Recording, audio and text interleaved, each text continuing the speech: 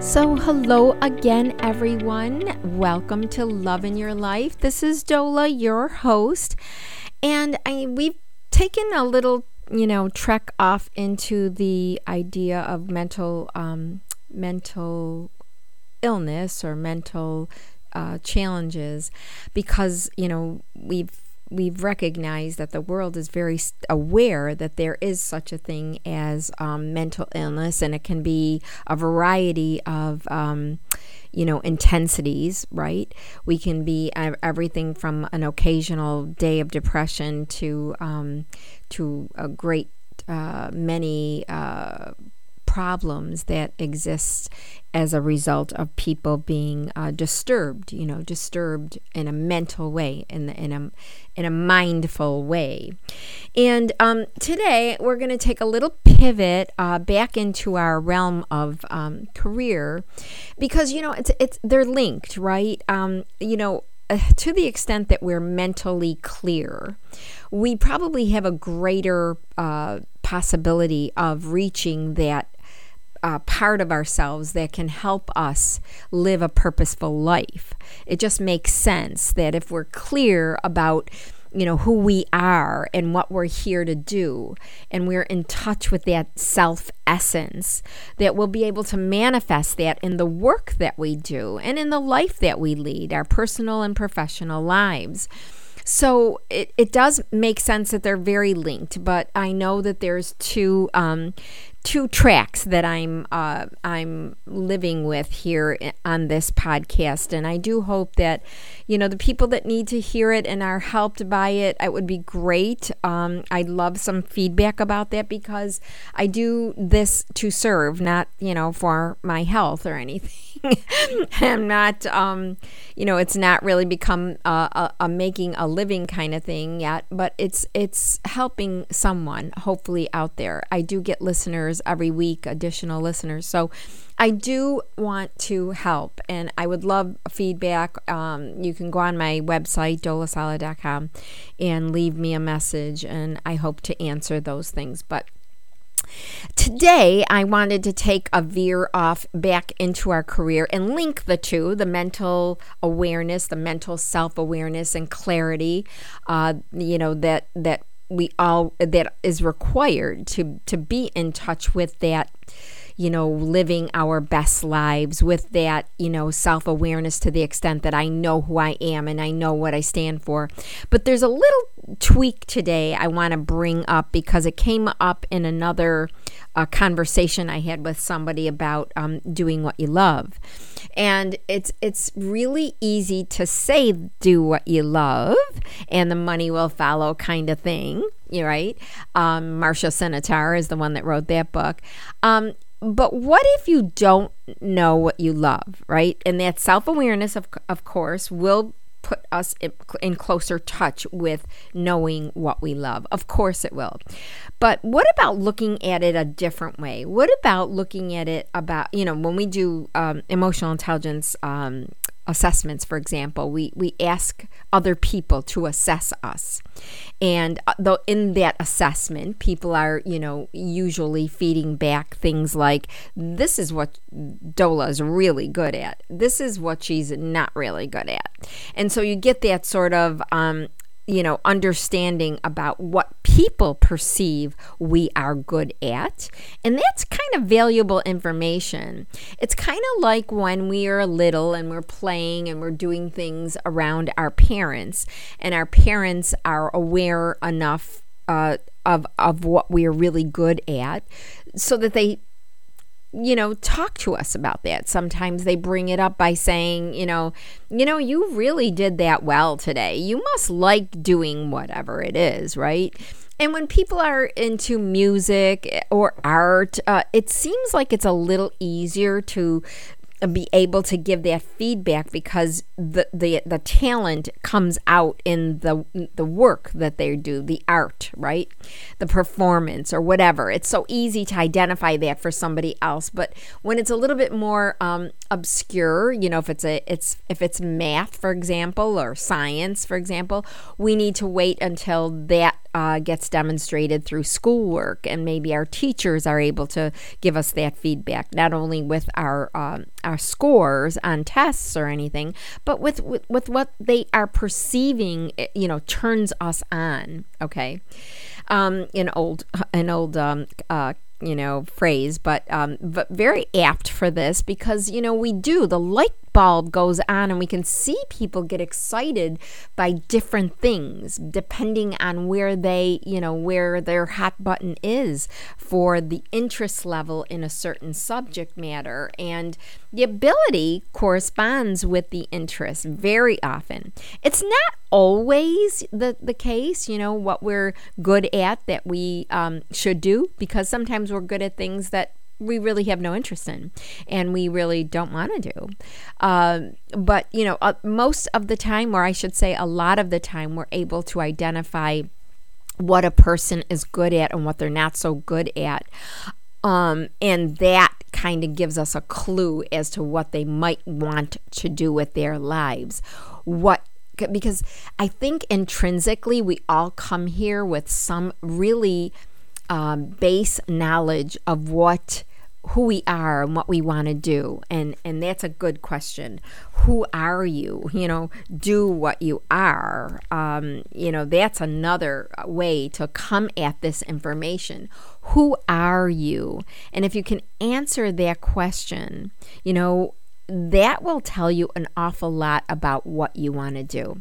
And that's related to that question, is what is she good at? What is she not so good at? Like I said, it comes out in assessments, of 360 assessments, where other people, your peers and your superiors give an assessment about you, and that gets compared to your own self-assessment. And then you kind of look at everything and you have a session about it, action plan that comes from that gets out of what's gleaned out of what people are feeding back and what you are feeding back about yourself. So what are you good at? What do others say you're good at, right? And then when you get that information, instead of saying, what am I passionate about, and being daunted by that word passion, I don't have a passion, oh my gosh, don't ask me that question, because I do get that from people. I don't have a passion. There's nothing I'm passionate about, because that word is so, I don't know, it sort of triggers a response in us that makes us almost feel inadequate because we don't have a passion. But indeed, we do have something we're really good at, and that is, in essence, a passion. But we may not want to come at it from that direction because it's too ominous for us to respond to. So we say, what do I happen to be really good at? What do I do very naturally? What do people say that I'm really good at? And why don't I look at that in black and white, put that down on a piece of paper, and ask myself, what does that mean to me personally? And if it really does bring out something that you haven't heretofore thought about yourself, then you need to ask yourself, why am I not doing that? Why am I hesitating to go in that direction? I guess that's what I mean by do what you are as opposed to what you love. It's another way to come at that information. So who are you, and why don't you do that which you are? It just really does beg the question, what do people say about you? What do people acknowledge you for? What do people say, you really did that really well? When do they say that to you? You did that so well. You really know how to speak. You really have an ability to do, art or whatever it is. I mean, again, the art thing seems to be, almost easier for people to identify, and even you to identify, because many artists are intrinsically so passionate that they can't do anything else. And that's like, gosh, I'm envious of those people. But you probably are too. But we don't all have that. So we do have something, but we don't all have that.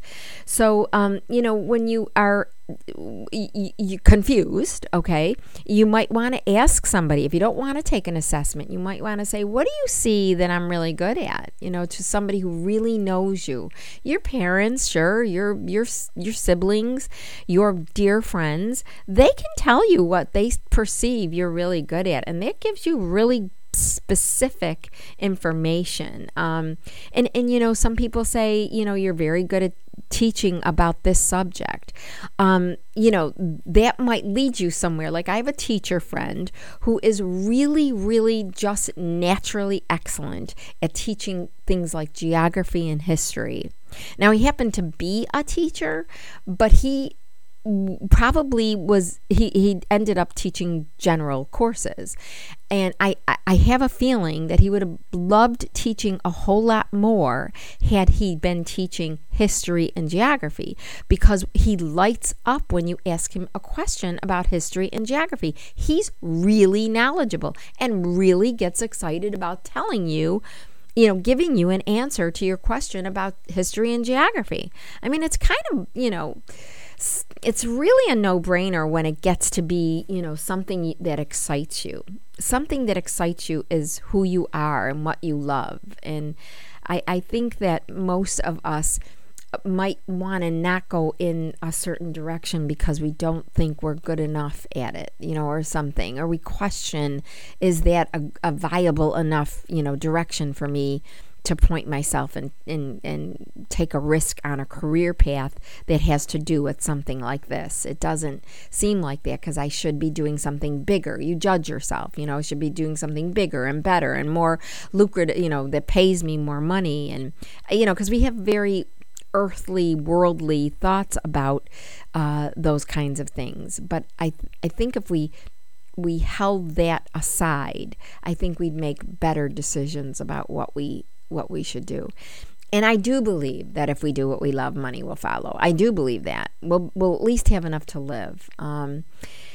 So I think that's partly about being our authentic selves, and I think authenticity is it's definitely a buzzword that's thrown around often in these days. But it really does mean something if you think about who you really are and who you authentically need to, what you authentically need to express about yourself or in yourself. That's the gift you have to give the world. I really just kind of believe that. And, if you look at yourself and ask yourself, why are you holding back, or where are you holding yourself back? It's because a lot of people, I think up to 70% of people, are doing what they don't want to be doing. And that's a tragedy.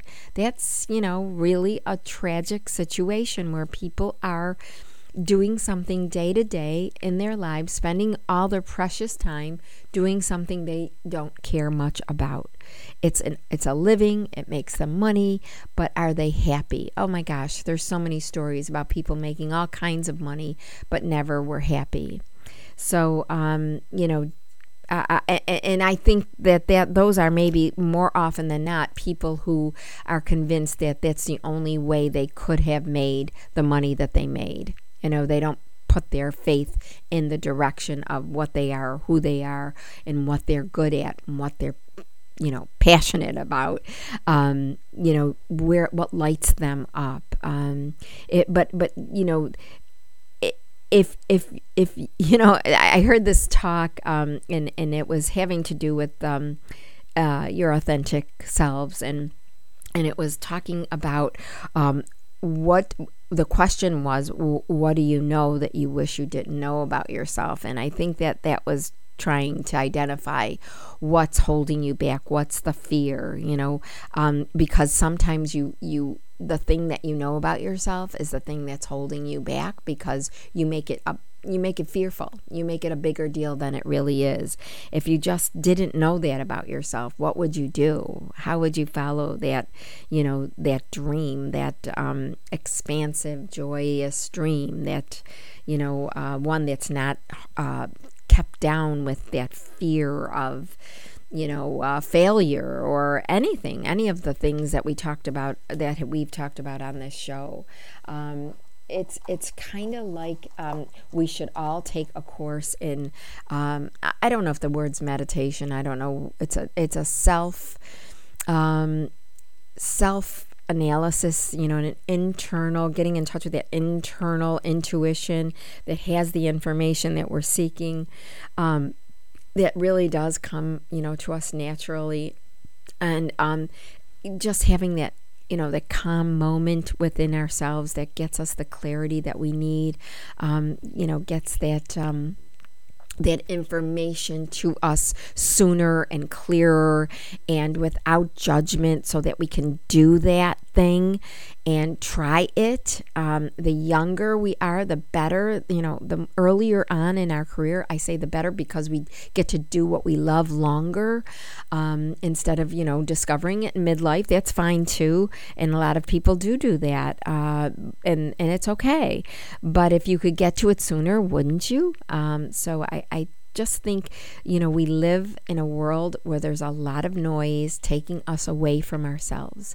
And, what we can do is take away that noise for 5 to 10 minutes a day and go inside and get in touch with that intuition and just really feel it. Feel the freedom of that intuitive moment within yourself that tells you, yeah, I get it. I know who I am, and I'm going to do that. I'm not going to be held back by my fears or my made up, limitations. They're all made up, because when it comes from the mind, it's just made of thoughts, which are not who we are. Right? We're not our thoughts. We just have thoughts. So get that out of the way. Go straight to the source, straight to your heart and soul. And that's where intuition lives. And that's where you can get in touch with that piece of intuition.